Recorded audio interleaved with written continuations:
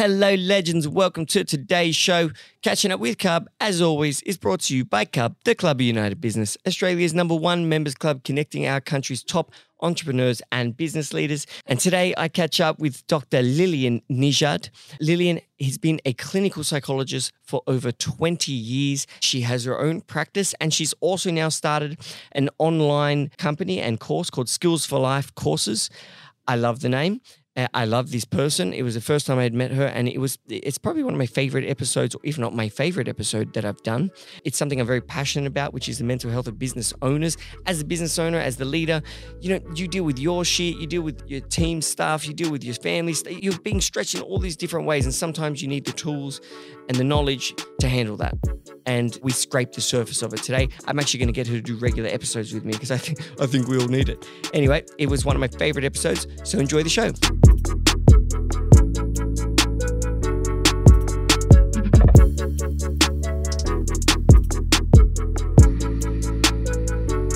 So, we have many really good topics to talk about today. I've read your prep sheet. We've got anxiety, insomnia, values, dealing with pressure, dealing with worries, the feeling of the need for acceptance. I mean, I need at least 4 of the 5 or 6 things I just said. So I think everybody needs all of that. Everybody needs that. It's amazing. And you're the best person to be speaking to about it because you are Dr. Lillian Nejad. Perfect. Clinical psychologist. Welcome to the show. Thank you very much, Daniel. And I know I told you just before, but now that we're in the show, you have one of the best voices I have ever heard, I reckon. It's a very soothing, just nice voice. Thank you so much. Have you been told that before? I have. So you know. Well, I've produced relaxation and mindfulness programs and exercises, and I have a CD. So I have received some feedback on that. And so tell us about that. What are you doing at the moment? Well, at the moment, I'm working on kind of a new business. I feel like it's still evolving. It's called Skills for Life Courses and Coaching. It's I really like that name. Thank you very much. It's always hard to come up with a name for a new business, I feel like.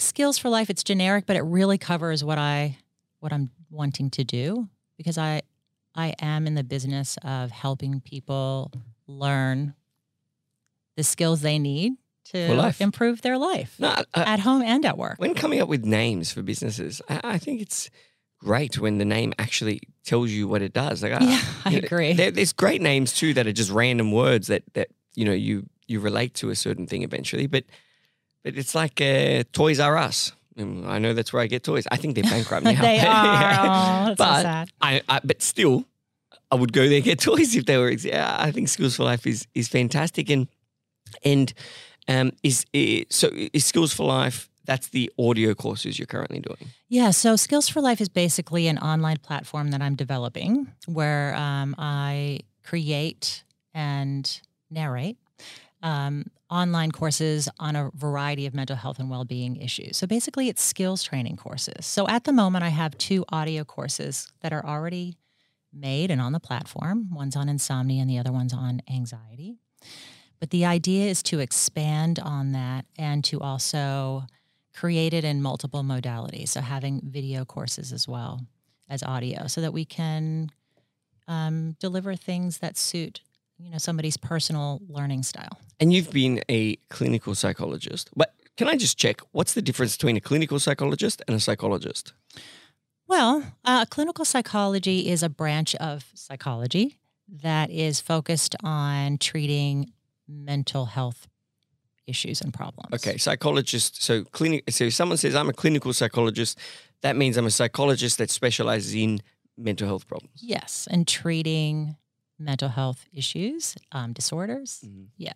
Okay. So we tend to, a lot of us tend to work in the public mental health system when we start to really understand how to treat the more severe end of issues. And that's how I started my career as well. And you've done that you've been a clinical psychologist for 20 years. Yes, I think I was registered in 1998. So wow. If you do anything for 20 years, you have to be great at it. Well, I don't know if that's true, but I hope that that's true for me. Oh, without a doubt. And you mentioned you've dealt with some quite severe cases. What's a severe case in the world of clinical psychology? Well, I guess my first job in public mental health was on the inpatient psychiatric wards. So those were people who were going through kind of the acute phase of their illness. So, and tended to be people with Is that like schizophrenia? yeah, like psychotic disorders like schizophrenia or schizoaffective disorder, or mood disorders like bipolar disorder or severe depression.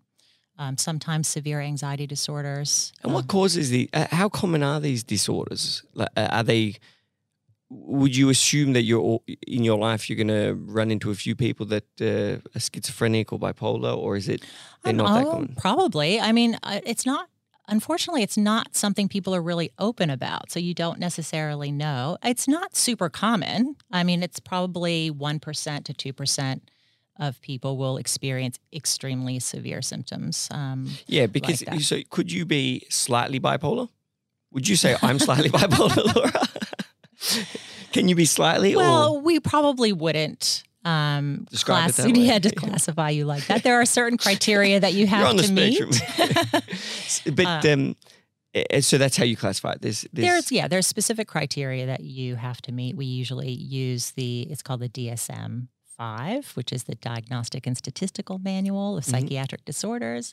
And when we do an assessment, we're looking at, how much you meet those criteria. And that's how the I guess the industry, or what would you call it, other smart people like yourself are able to that's kind of the what you got, the platform for judging if someone has a disorder. Well, that's part of the training to be a clinical psychologist, is to be able to do a proper comprehensive assessment. To be able to diagnose. Amazing. And why don't we, because obviously this is the first time I've met you, and I'm very happy to have you in the club, because it sounds like a lot of the members need you. but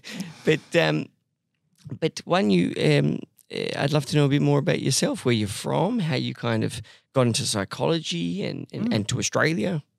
Oh, well, that's a loaded question. So you can tell from my accent I'm not from Australia, but I assure you I'm an Australian citizen, and I've been here for over 20 years. But I grew up in the D.C. area of the United States, and I went to school in Atlanta, Georgia. When I say school, I mean university. And then I went on a European vacation and met my boyfriend at the time, my husband now, He's an Aussie boy. Happened to be Australian, yeah. So we met, and then,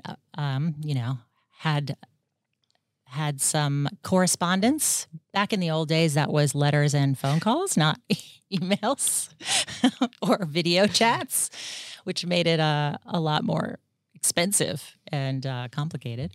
But after a year of that, I ended up moving here and decided to do my postgraduate education here, because I figured, I'm 22, I can do it wherever.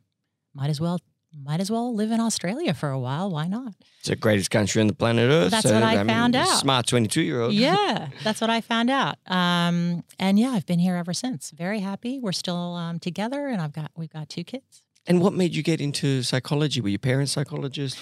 No, my dad is a surgeon, and my mother was a nurse, and also a lot of other things. She's a Renaissance woman.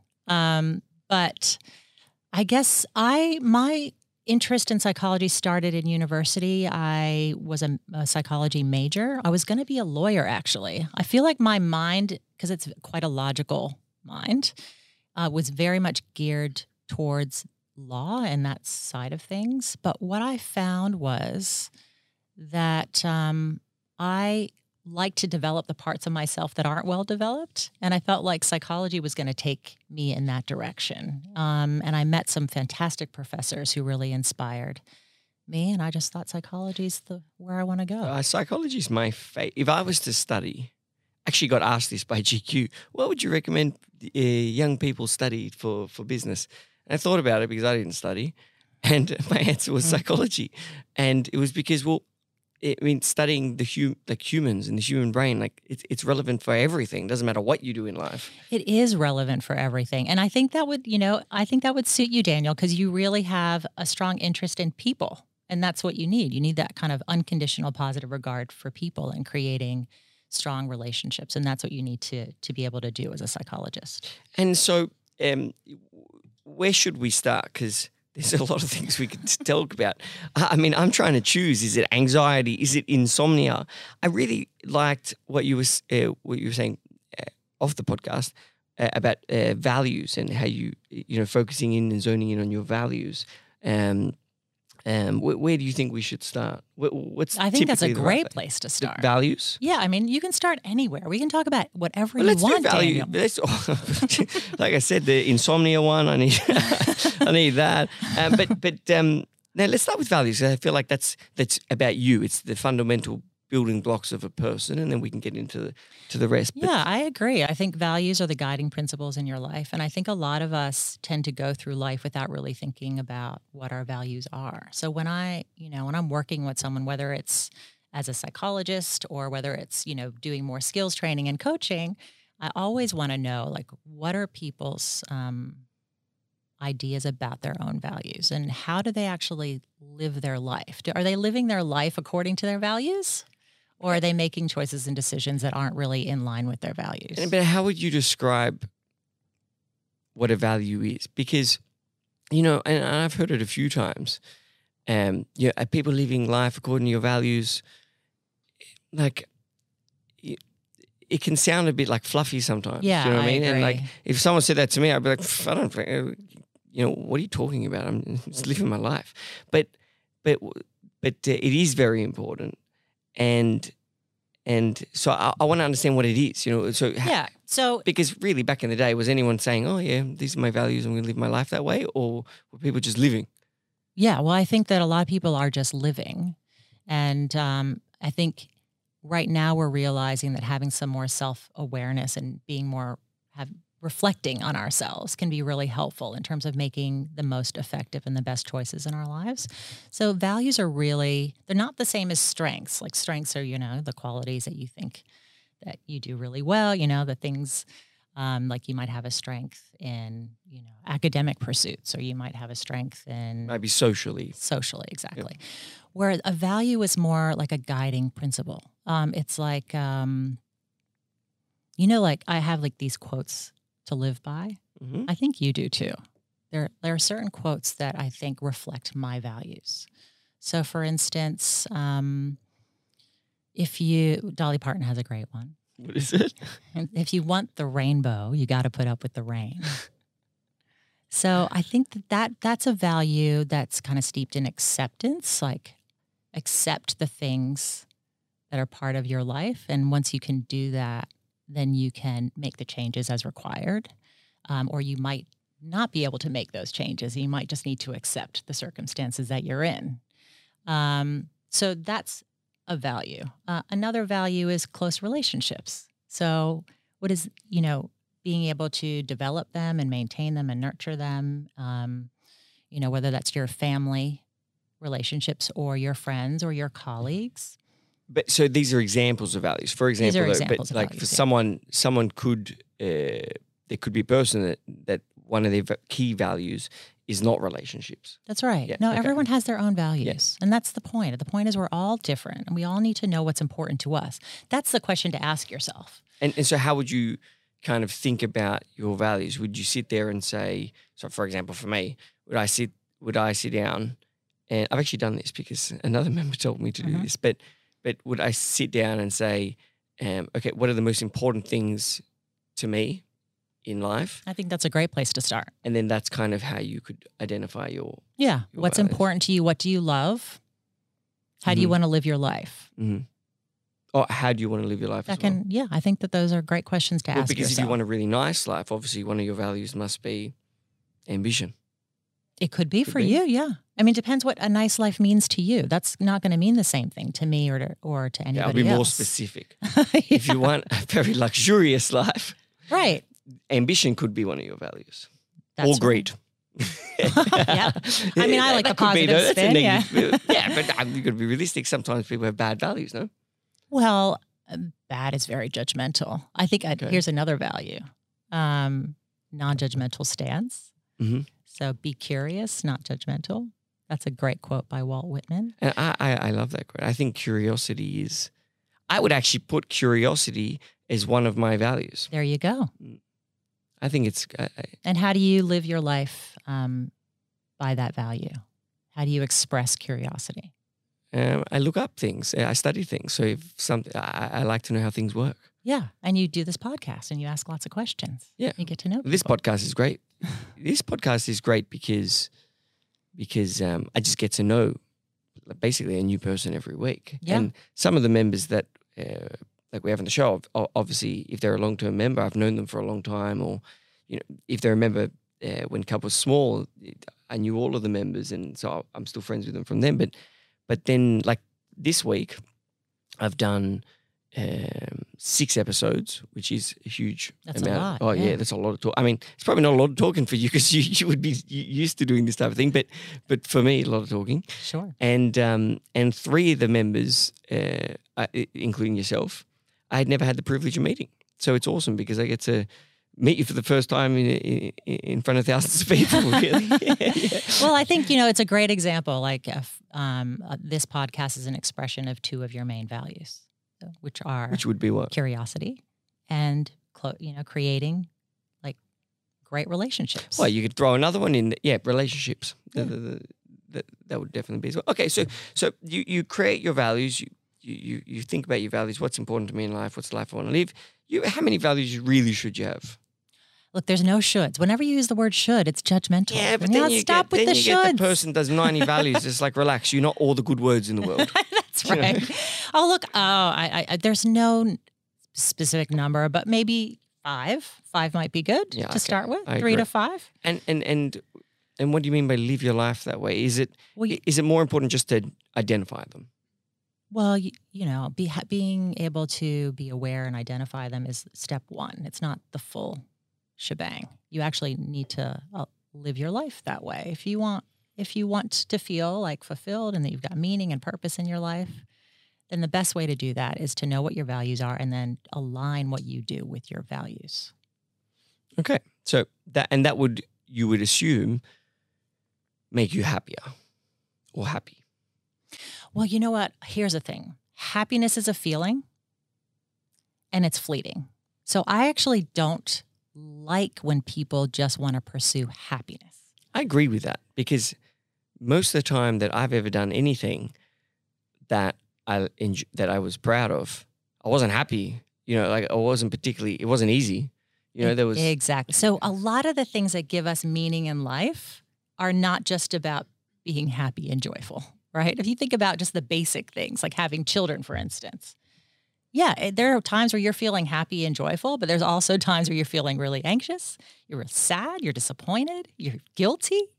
It's a whole range of things. It's the same with starting a business. It's a whole range of feelings, and you need to be prepared for that when you're living your life. That's part of the acceptance. It's almost like people should be taught. It's kind of like happiness is like the little drug at the end you get. There's like a bit of a reward for doing something good, but people should maybe be taught in school even that to get happiness or to have that little, is it a dopamine hit or what is it? Yeah, pretty much. So to have that hit of dopamine, you also need to do something, or sometimes you need to do something that's, well, either you can do something that's in line with your values. For example, if family is a key value of yours, when you're with your family and everyone's laughing, okay, you might be happy. So you're living in terms of your values. So that could be how values, right now, I'm happy because I enjoy this. Maybe that's in line with my values. But also, sometimes you have to do things you don't want to do in order to have that hit. For example, I lived in Melbourne for like 2 years. Not that I don't love Melbourne. I love Melbourne. But Melbourne's the best, by the way. It's amazing. but my family's in Sydney and I have a nice place in Sydney and I was comfortable in Sydney. All my friends are from Sydney. And I had to live here. And I mean, now I'm happy because we've got an amazing company in Melbourne. And I don't have to, I can come and go as I please now. But for a long time there, it was really hard work, long hours, or not stressed because I don't get stressed. But my point is, people should know that sometimes things are hard and it sucks, or you have to do things you don't want to do in order to achieve potentially long-term happiness or even just one hit of dopamine. And you know what? Like, it's usually a mixed bag. It's not like you just feel one thing, at once. You can feel happy and anxious at the same time. And I think that a lot of people think that if they start feeling anxious or sad or disappointed or kind of any sign of discomfort or distress, that something's wrong with them. And it's like, no, actually, that's part of life. And when you do something that's challenging or new or that has like uncertain outcomes potentially, you're going to feel those things. And that's what you're supposed to be feeling. It's funny because that's a lesson I learned. Everything happens for a reason. Your body's producing these hormones and giving you these feelings to stimulate some sort of action from you. Yes. But I can also say, and I'm sure a lot of business owners are like this too, if I feel anxious about something, I almost get angry at myself. I'm like, yes. What are you? You judge yourself. Man up. What are you? It's not, maybe you could call it judge, but it's more like, I don't know. God, this is very early to be talking about this type of stuff. But I can relate to that. If you have anxiety, just being disappointed in yourself for having anxiety. Absolutely. And I think that that's what a lot of people do. And so instead of just accepting that anxiety is just part of, the circumstances that you're in, and it's completely reasonable to feel that way, you start piling on disappointment and anger and guilt for feeling anxious. And then you've got a big pile of distress when all you could have had was just the anxiety and just accepted it for what it was. But how do you accept it? How do you accept negative feelings for anxiety, depression? First of all, it's not negative. That's the first thing. So you really need to understand. Well, it's not positive, I can promise you that. Well, I don't think that it's helpful actually to look at it as positive or negative. I think it's much more helpful to see it as functional or dysfunctional. Yeah, I like function. It's like for a reason. Yes, because every emotion that we have is there for a reason. So whether it feels uncomfortable or distressing or, whether it feels good, it all serves a purpose, including the ones that people generally think of as negative. So people think of sadness or anxiety or anger as negative emotions. But if you really think about it, all of those emotions are communicating something to you that's useful. They're often communicating something to other people that's useful. And they're also have the potential of motivating you to actions that are very effective and useful. And I also think the negative ones, like you're going to get you to stop it. I know they're not negative. You're just being rebellious now. I was just joking, but I also think let's say the negative ones, like a depression, sadness, right?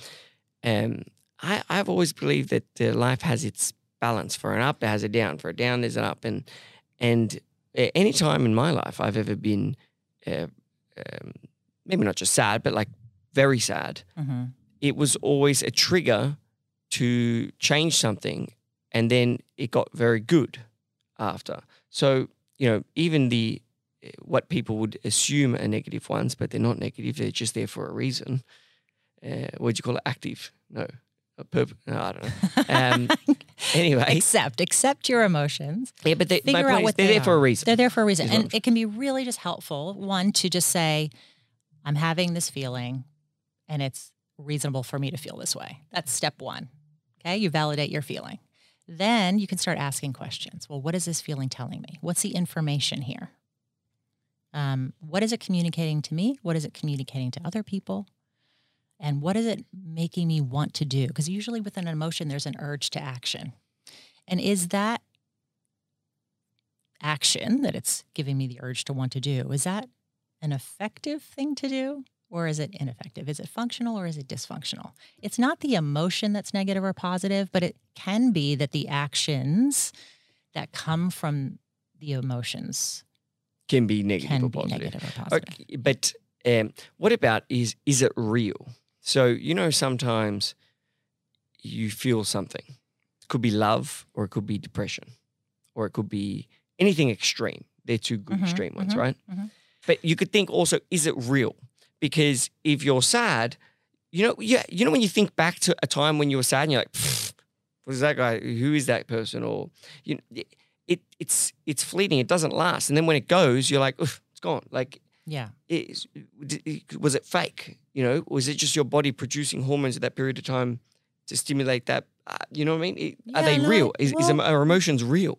I think it's helpful to view them as real if that's your experience in the moment. It doesn't mean that it's a long-lasting Or even that it makes sense? emotion or that it even makes sense. Yeah, sometimes it doesn't make sense. I like to think of it as like we have 3 states of mind. So this isn't just coming from me. It's coming from really good psychological theory. Emotion mind. So emotion mind is when you've got that intensity, you know, like your emotions are in control, like you're saying, like passion and anger, and you know they live there and they're making your choices for you. And then you've got your kind of rational or more logical mind, and that side is devoid of emotion. It's not paying attention to emotion. It's just like, what do I need to do? I'm going to get it done. What's the logical, practical kind of thing to do? And they both have their strengths and their weaknesses, right? So sometimes when you're an emotion mind and you've got like passion or love, and you know that can be fantastic to be in that state of mind. You can also make bad decisions, like Right. buy something very expensive in the heat of the moment. That's right. So it's got both sides. So that's my point. My point is that it's not inherently negative to be an emotion mind. It just depends on the circumstances. And that's the same with the logical mind. Sometimes you need to just be logical. Like if you think about a surgeon going in, you know, and doing surgery, you don't want an emotional like surgeon. You just want someone to go in and get the job done, right? But then you've got this middle place, which is wise mind. And wise mind is the place where you're able to synthesize and integrate and accept the emotional side and the logical side, and then find like that kind of truth, that intuition, that thing that feels like the right thing, the most effective thing. And wise mind, is that you'd assume that grows over time, because it's kind of your ability to navigate your personal experiences with the other two minds. That's right. So, like when I was younger, I didn't. You almost don't understand your body and how it works until you're older, and you've gone through experiences and you've witnessed how your body. It's not even you feel; it's just your body, how it copes with things and what triggers it. And as you get older, you kind of have that. The third, so emotion, logic, and then your wise mind grows. It's okay. I know how to navigate this. I can probably guess that I'm going to feel like this. In fact, on this, you know, if this happens, because that's how I react. If that does, you know, chill out, man. You know, it's just your body. It's just your spaceship going, you know? Yeah, it's a learning process. That's very cool. I've never heard of that before. Yeah, and you know, I think that the younger generation, I know you're very young and I'm a lot older than you, but even younger people than you, because I'm watching my kids go through this in school, like they're 11 and 14 now. They are so... I'm not that young. You look like you could be my sister. Well, I'm not that age. I mean, I'm very much older sister. But my children are so much more psychologically minded. They just get taught more about in school now about well-being and about accepting your emotions and, you know, interpersonal effectiveness skills, and they just have this kind of intelligence around other people, and they're naturally more less judgmental as well. It's just it's actually really beautiful to see that in the younger generation. See, I never had any of that when I was at school. But what are your thoughts on mental health being like a big deal these days? Do you think that it's good, or do you think that sometimes it kind of opens negative doors for, or you know, I don't know. I don't know what I'm saying. Oh, look, I think No. I think it's really important for awareness. I think that it's really helpful to reduce stigma, to know that there are people out there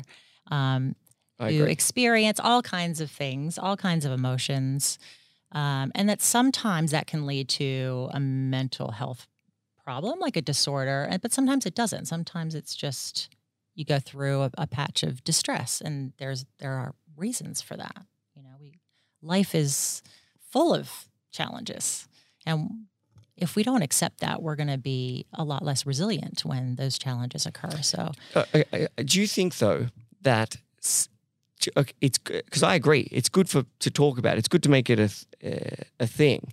But I think, what I see happens is that people then, because my kid's anxious, or my kid's whatever, then they let the kid not go do the thing they're anxious about, or she's anxious about year 12. Oh, I'm going to let her drop out, or little Jimmy's scared of doing his long distance cross country running race, because he's fat or because he's whatever. It's just painting a picture. You guys don't have everything I say isn't it? But this is real, because 100%. I completely agree with you. They should be encouraged to be uncomfortable. They shouldn't be protected. They should be strengthened. And so, what I would say to that is that I think that, let's say parents, if you're using that example, that they make those decisions intending to do the best thing for their children, but it's because they don't actually know what the best thing is. So that's why Skills for Life for me is so important, because I actually because when you work in a field for 20 years, you start thinking that the things that or everybody knows, right? And mental health and well-being and wellness has become, like you said, really popular. And you're like, well, no, it's common sense. Everybody knows this stuff, But what I have found is that that's actually not the case. And with anxiety in particular, when you feel anxious, your urge is to mostly leave. Like, we have other reactions to anxiety. Like there's the fight, which we normally wouldn't do. There's the freeze, which can sometimes happen. But fleeing, we usually just want to leave. That's the easiest thing to do. And when we do that, or avoid. So don't go at all. So leave the situation or just avoid it altogether. Mine would be, okay. Right? So when you actually follow through on that, so when you actually avoid or leave, your reaction or response to that is relief. That's the natural response. And when you feel relief, that reinforces the idea that leaving and avoiding works for anxiety. And that in the short term, that starts a shitty cycle. Exactly. Because what happens is when you keep leaving and avoiding, your anxiety gets bigger and bigger and bigger about whatever you're leaving and avoiding. So the skill is approach. Approach the things that you are anxious about. And it seems very simple, but it can be quite complicated for people depending on what it is. That's what I was saying. Because, mental health is a big thing these days. People have also almost used it as an excuse to avoid difficult situations, and therefore they become just worse people. They become, well, not worse, softer people.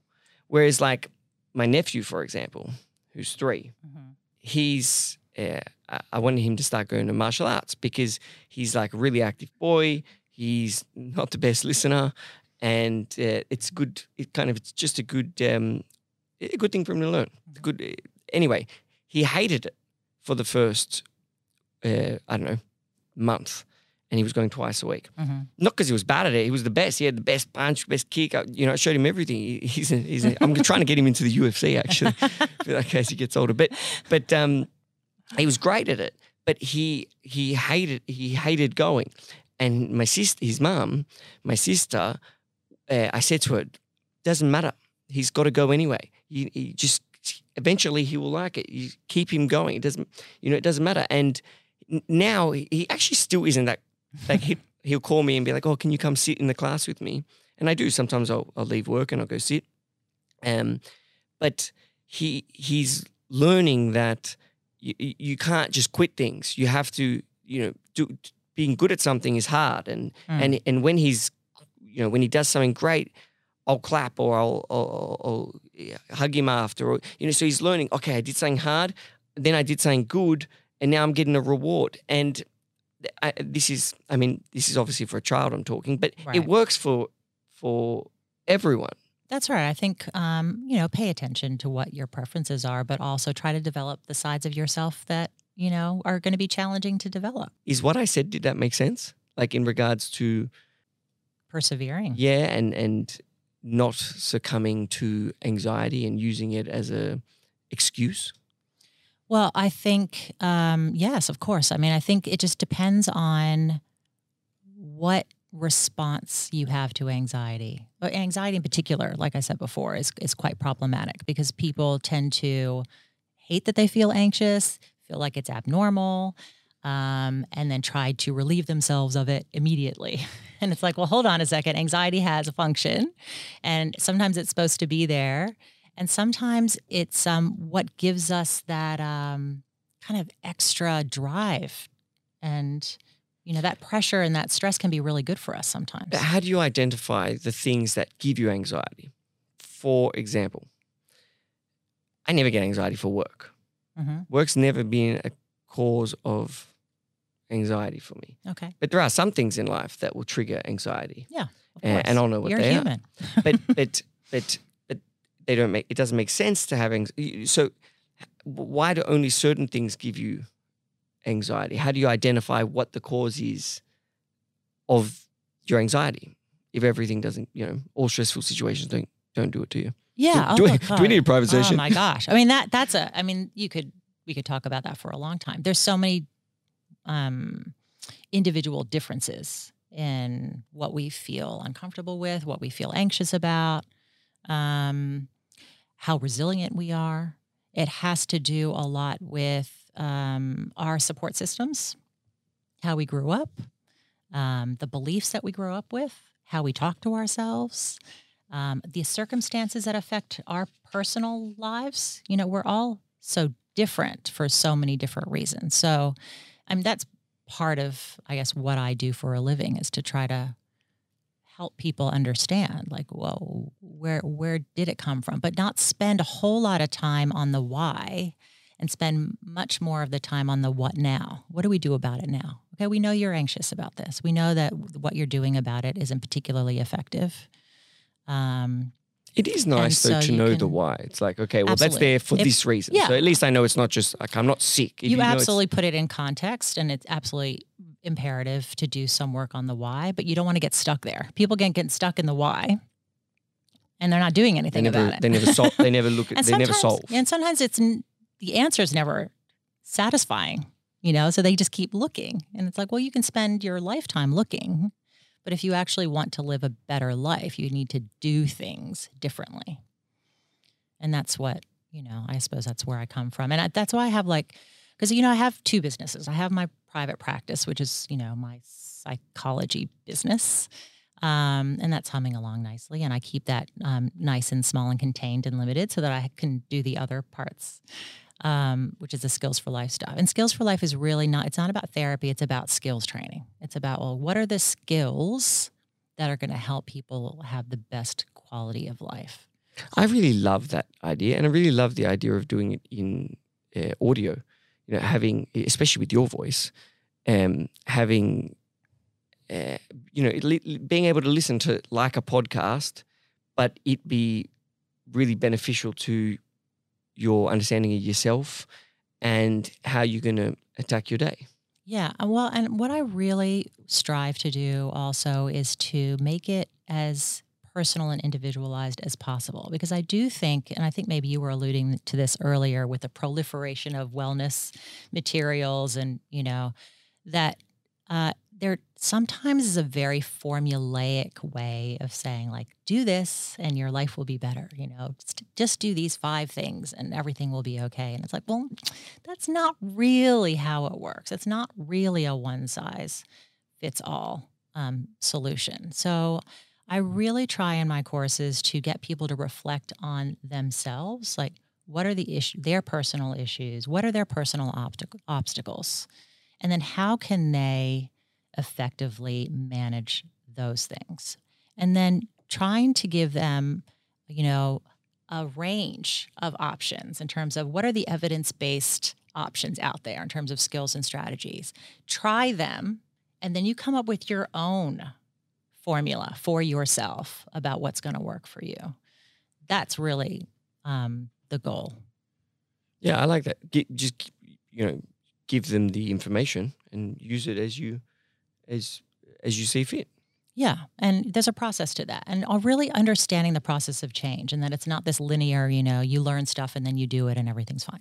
Like that, it just doesn't work that way. So what are the topics you've done, and what are the topics that you're thinking of doing? So the topics I've done are overcoming insomnia, and the latest one, which was developed when the pandemic began, was coping with anxiety in challenging times. So it's not just about the pandemic; it's just about any challenging times. But I feel like that's the one that I feel like that's my flagship program. That's the one that has some really, really helpful skills that will help people across their home life, their work life, and anywhere in between. And how can I listen to that? Maybe because I'm catching a flight after this. So you're welcome to listen to it. I can give you How some do I get access. so you go to drlillianasia.com. and there are links there where you can purchase one or both of those programs. And then you get a login into the Skills for Life portal and you get to go through the program. So the program includes 10 sessions. The anxiety one's 10 sessions that are about 15 minutes per session. And it also comes with downloadable worksheets and some extra relaxation and mindfulness activities as well. And you know what I'm finding, and I really, really appreciate Cub for this, because I feel like this business that I've started, Skills for Life, is brand new. Like I just got the tech sorted out by the end of last year. And haven't even really officially launched it. I think a soft launch, it's there. If you want it, you can get it. But I feel like the direction of this company is really being shaped by being part of Cub, and being around. And that's why, part of the reason why I joined is because I come from, a career in the health, industry. So my networks are very much in that area. And I felt like I really needed to be part of a business community, so that I could learn what that is. I'm not somebody who sells and markets. I didn't have to do that for my other business because I had networks that just referred people to me. But what I'm really finding is that Cub has, that a lot of other business networks maybe lack, is that emphasis on creating those relationships and for it not to be this transactional process. Yeah. That's why Cub's special. I agree. Yeah, I that 100%. I agree. Because that's what I do. That's what I do for a living. That's when I create relationships, and I want to get to know people, and I want them to get to know me, and just meeting the different. And you've recruited really well. I'm not talking about me, but I feel like so far you're my favorite member. Thanks. I really, really like the people that I've met, and I've met people from, who've been here for 3-5 years, from the beginning, and I've met people who just joined in the last couple of months, and they're all amazing, generous, thoughtful, high quality people I want to collaborate with. And going into business on your own after working in teams your whole life is not only daunting, but it's quite lonely. And so Cub has given me that opportunity to potentially collaborate with people and be part of different teams. It's nice to feel that you just belong to something for that part of your life. That's what people have their families, they've got their friends, but as an entrepreneur in the journey you're on now, sometimes it's nice to have like a group, a community that's for that part of your life, to support you in that part of your life. Oh, I'm finding it really, really valuable. And in business-wise, it's helping me shape the focus, because I feel like my focus is kind of everywhere. When you're a psychologist and you treat adults and you have a broad spectrum of things that you're, able to manage. From 18 to 80, whatever mental health problem, you tend to be able to do it. But when you're in business, it's all about like focus and personas and, what's your niche? And I'm like, I don't know. I can do a lot of different But things. I also think that when you're in business, as a business owner, the wise part of your brain is the most important, because you need to suppress how you're feeling, or you need to pretend to be feeling a different way. Because, for example, and I know you're looking at me like you shouldn't do that, but it's definitely true. We can debate this one because, for example, if if I was depressed on a Monday, it's because of something that happened on the weekends, got nothing to do with work, and I'm depressed on Monday. If I come in and I'm leading the morning meeting and I look sad, that means the team is starting the week with a sad leader. They're thinking, I need energy, I need motivation, especially the sales team. God forbid, the worst thing you do is give the sales team bad energy. Then I'll actually be depressed at the end of the week because there will be no sales. But if you come in as a business, as the leader, and you're strong, you don't have to be happy inside, but at least you're showing happiness. The team feels that energy, and the team's like, yes, okay, this is gonna be a great week, and they're off. So, and that's all the time. Even during something, let's say Cub's having an event, or no, let's say like Holly, who for the listeners is our community manager here in Melbourne. Holly is amazing. Yes, she is. Let's say Holly comes to me and says, "Oh, Daniel, I'm really upset about this event or this networking group, core group as we call them. 3 of the people weren't able to make it. She's showing signs of sadness." If I say, "Oh, that does suck," yeah, well, it's going to make it worse. But if I say, that's normal. Some, things come up. They're business owners. One of them had a sick kid. One of them had whatever. And it's great. It's actually better for the group because they have more time to actually focus on each other.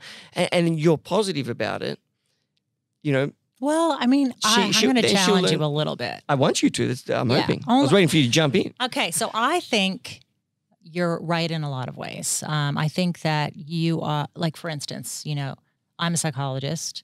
I might have issues going on at home that are stressing me out, but when I go into the room, I have a professional stance. It's my job to have a professional stance, right? So I walk in with those skills and I do my job. On the other hand, the example that you were talking about with Holly, if that's ever happened before, but just as an example. Of course, it happened 2 days ago. Just as an example, it is actually okay to acknowledge somebody's disappointment or anxiety about something. You don't have to suppress it. You could actually say, yeah, it makes complete sense that you're feeling disappointed about that. And then you can move on to, but reality is that this stuff happens all the time. No, but you don't have to suppress their anxiety, their feelings, but you'd have to suppress yours. For example, if you're sitting in, I'm your, it's not a patient, it's a client. Client, yeah. Yes, client. If I'm your client and I'm sitting in the room and I'm looking at my super depressed psychologist, I'm gonna be like, what? You'd have to. That's what I'm saying. I'm coming to you to be happy, and you're sad. What is this about? I'm going to find. It's like going to a PT that's fat. Yeah. It's like, well, obviously, I'm not going to get trained by you because it's not working. So. Second time you said fat today. Okay. I always get in trouble for saying it's just such an obvious, like, it's just a relatable, obvious, like, but okay, I'll think. It's like going to. Oh, that's fine. You don't have to give another example. It's fine. Who else should I offend? No. Okay. But do you get what I'm saying? Yeah, I totally understand. So you'd have to suppress that. So I would say that what you do, I guess I would reframe it a little bit. I would say that you go in expressing different parts of yourself when you're in a professional environment. So suppressing the bad. So you contain it for that time period, but you don't suppress it like in a kind of overall general way. Because if you're constantly suppressing your feelings, that's not going to be good for you in the long run. Well, it's the same thing as constantly containing them, though. It's the same thing. No, yeah, exactly. Yeah. So, in essence, you do some... You have to contain to a degree depending on the circumstances that you're in. But 100%. That's what I'm trying to get at. But absolutely. As a business, as the leader, you find yourself containing it more often than others may have to. And that could cause a lot. I'm trying to speak on behalf of the members, right? I'm trying to be, okay. I understand what you're saying. So business owners particularly suffer because not just are they carrying their own issues and then having to contain them frequently throughout the day, all the time, but then they've got to deal with everyone else's issues. Someone else has a sick mom, or someone else has a divorce going on, or and you're having then to handle your team's issues, and then you got family, and then You got all this energy that has to flow out of you to the people around you. Surely that's draining. I could tell you it's Oh draining. yeah, I've seen people, business owners who have that level of stress. And so I guess what I'm trying to get at is, what advice do you have for the listeners and members that how can they be? How do you encourage them to handle that? Because you do have to contain. You can't be weak. When you are weak, people, you know what I'm saying. I would use different words, of course, Daniel. I know, but my job is to yeah. use the really layman and kind of how someone else might say it.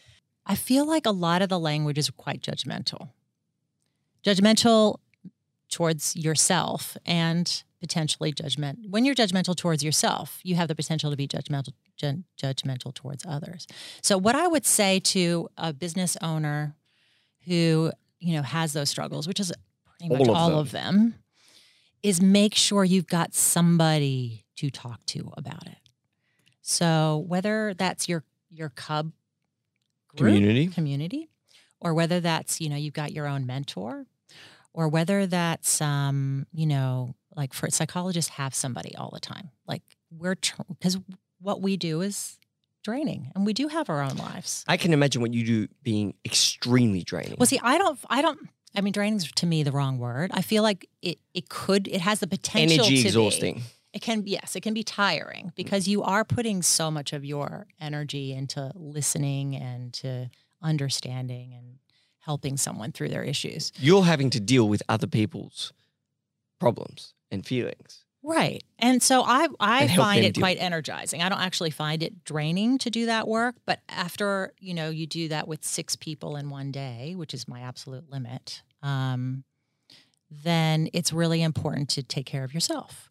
And part of the process of taking care of yourself is to talk to somebody who knows exactly what you do and what it's like. And so in psychology, we have to have someone we call a supervisor. That can be a peer person or someone who's ahead of you, like in experience, to talk to about what's going on. And that might be what's going on, like we're maybe stuck with where to go with a client, or it might actually be I'm going through this issue in my life and I need to work through that so I can be there for my client. It could be a whole range of things. But in other industries, you don't have that. No, what's so interesting about that is I reckon that's the number one reason members join Cub, is just to have friends that they relate to, that they can say, when COVID's happening, oh my God, like I think I'm worried my business is going to die.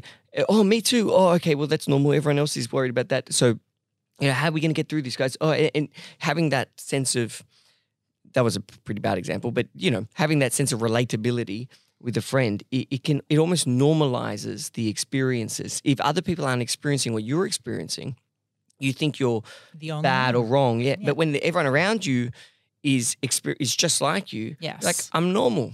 That's exactly right. I think you nailed it there, because I think a lot of I'm not crazy. A lot of issues come about because what's going on in your head, you think you're the only one. And actually, and like if you have the mindset of like things are going on in your head that you don't particularly like or you feel uncomfortable with, but you're like, everyone thinks this, you're going to think very differently about that. You're not going to be so judgmental and hard on yourself about it. It's like, no, this is part of life. This is just what happens in our heads sometimes. You know who's done it the best? After meeting you, I'm convinced he's a genius. Your husband. He literally married a psychologist. He could speak to you about everything. He's got the best. But I'm actually going to go find a psychologist to marry, because it's. I don't know if you're going to like it. It's the best. You can always talk to someone about things. You know what's funny? Like genius. When you talk about, like I was talking about professional stance, like I am not a psychologist at home. So I express a different side of myself at home than I do at work. Yeah, I can imagine Anthony, my business partner in Sydney, also one of my longest best friends.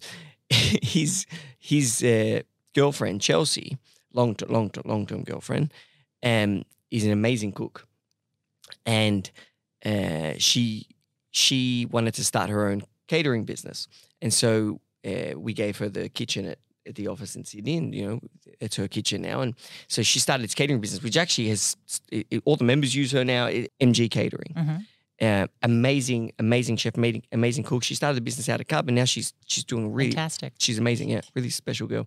And Anthony goes to me the other day. He goes, "Man, I'm so proud of Chelly. I'm so proud of Chelsea. She's just doing so well.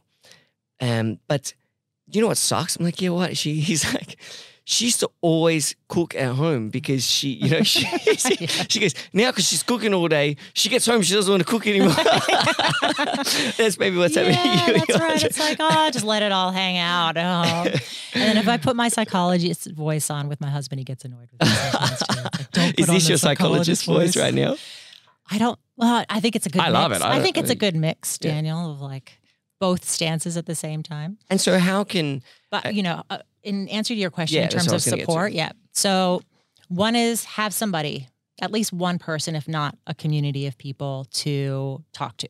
Like you said, to normalize it. That you can relate to. That you can relate to, who are in a similar position to you. But the other thing is, and this is, I guess, where I think Skills for Life can really be helpful, is when you have wellness, well-being programs for your workplace, that can be a support system for your employees so that you don't have to bear all of it on your shoulders. Like a group psychologist, for example, like if me and you had some sort of arrangement where if the team, a monthly payment or something, and if the team needed to talk or had an issue, they could just talk, they could speak to you? Well, okay, so a lot of organizations, especially large ones, they have what's called EAP programs, which are basically access to psychologists or qualified mental health professionals should they need that level of support. What I'm mostly talking about is providing kind of skills training programs. So stuff that will always exist there for people to access, that can help prevent issues from happening, that can create a culture of comfort with the issues of mental health and well-being, and that goes beyond the basics of kind of, nutrition and physical activity and, get enough sleep. Like we all know those things, but we need to kind of go beyond that now. So I think having, and also to have it easily accessible so that you don't have to have a live person there all the time. Like that person can be there sometimes to answer questions or provide support, but you've got something. They can do it from home whenever they need it, whenever privately, they feel it. Even while they work, they could listen to it. It's efficient. It's private. It's confidential. It can be bespoke. Like it can be actually made for your employees, their demographic, what's going to appeal to them. So one of the things you can do as a business owner is deflect their problems to something else. So I'm joking. Well, provide a support system. But give them information that helps them deal with it better. Absolutely. So therefore you don't have to take the brunt of it. And but the other thing, though, the final thing, and I think that the direction of business is going to move this way, because I think the younger generations, as I was saying before, are much more willing to be open about what's going on for them. And I think business owners can actually show some vulnerability sometimes. That can actually be helpful and validating for people to see, yep, I'm a human. Makes people like you more. Well, and relate to you. You're not a superhuman. You're a human like everybody else. You feel stressed like everybody else. You don't want and you can present like, well, what are the things that are helping you get through it? That can be a really helpful thing to do. And because I reckon this is another common one for the members. You brought it up before. I'd never thought about it. But if you're judgmental to yourself, then you're probably going to be judgmental towards others. But as a business, as an entrepreneur, you almost have to be judgmental to yourself because you're judging yourself so harshly every day to push yourself further and further and push yourself more to want to develop. And I would say that that's a belief that a lot of people have that isn't necessarily true. That you don't necessarily need to judge yourself and be harsh to yourself to motivate yourself. Okay, but it may be that may be true, but it happens. And it's probably what's causing a lot of the time people to achieve a lot of things. They're judging themselves like, no, I believe I'm this, I'm not that, I'm going to keep pushing forward. It could be my experience, but it could also be I mean, really anyone that does good at anything, could be whether you've been an athlete or Yeah, whatever you I are. mean, people are motivated by lots of things. And I think that one of the things that has motivated people has been this idea that you have to be punishing towards yourself in order to motivate yourself to strive for things. But I think if you actually evaluated that belief, you could probably find there are maybe even more effective ways to motivate yourself to strive for things. Such as aligning with your values, having passion behind it, having meaning behind it. Yeah. That's true. That's a good one. But did you study this? but so to the judgmental thing, if you're judging yourself to such a high standard and you don't want to feel anything, you just want to keep pushing forwards, you then start looking at others, your team, right? And you start wondering why they don't push themselves or they don't judge themselves, and that can cause conflict. That can cause issues too, because you're like, oh, I don't like this person. Then they haven't got the right attitude towards. Right. Really, that person's probably have got a fine attitude, but this is something that I'm going to assume a lot of business owners deal with. So I guess what do you have to say about that one? Well, what I have to say is that there are, and I think we talked about this earlier, that there are lots of reasons why people respond in different ways and lots of reasons that impact people's level of resilience. And to have a more curious stance about that rather than a judgmental one, because the more curiosity you have, the more understanding you will have about your employees. And once you understand it and accept it for what it is, you can actually do something about it. You can do something that's effective. And also when you're curious, you're going to speak to them and ask. And then because they can see you're asking, they see that you care, then they feel a greater sense of, they think you're a better leader. I agree. I think that people respond to being listened to and validated. Awesome. Well, I mean, Laura keeps twirling her fingers, which means it's time to wrap up. But I actually feel like I just got started. I could do this a lot longer. We can do a follow-up at some point. Yeah, well, maybe we could make it like a regular kind of thing where we do some sort of mental health thing. Because honestly, you open a lot. This is probably the worst thing that's ever happened to my personal brand. People are going to be like, this guy's a whack job. I was trying to speak on behalf of all business owners, people. But that was judgmental, Daniel. But I think it would be really valuable to have like a regular session, because we only scrape the surface of a lot of important things. And as I was talking about it, I was really kind of feeling empathetic for just all business owners, for really all leaders, because they are dealing with their own personal thing, the personal things of their issues of their teams and people that rely on them, including their families, and often their friends look up to them because they're in a position that they could probably help them, and they are seemingly successful in life, not actually, seemingly, in that it's just one part of their life, and that's a house of cards that can tumble quite quickly. And I can tell you now, I've seen it happen over and over again. Just having Cub. Yeah. I speak to people on the phone. I can hear instantly if they're literally on the edge. And it's a normal thing for business owners. And I think we could do like a regular talk, a regular podcast. We could even do a show together if you're interested. Let's do it. But we could do a regular podcast that kind of focuses on, each of the things. Like we didn't even talk about insomnia.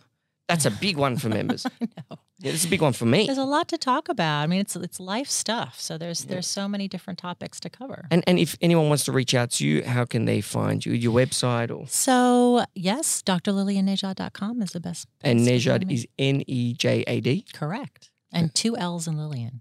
Okay. So drlilliannejad.com.au? Nope, just .com. Just .com. Yep. And they can reach out to you from there. They could, if they want to check out your 2 courses, they can do that. Yep, you can very easily just buy a course. That's no problem. But if you want to embed well-being programs into your business, contact me. That's what I do. I create content. I almost feel like we could embed that into like the community.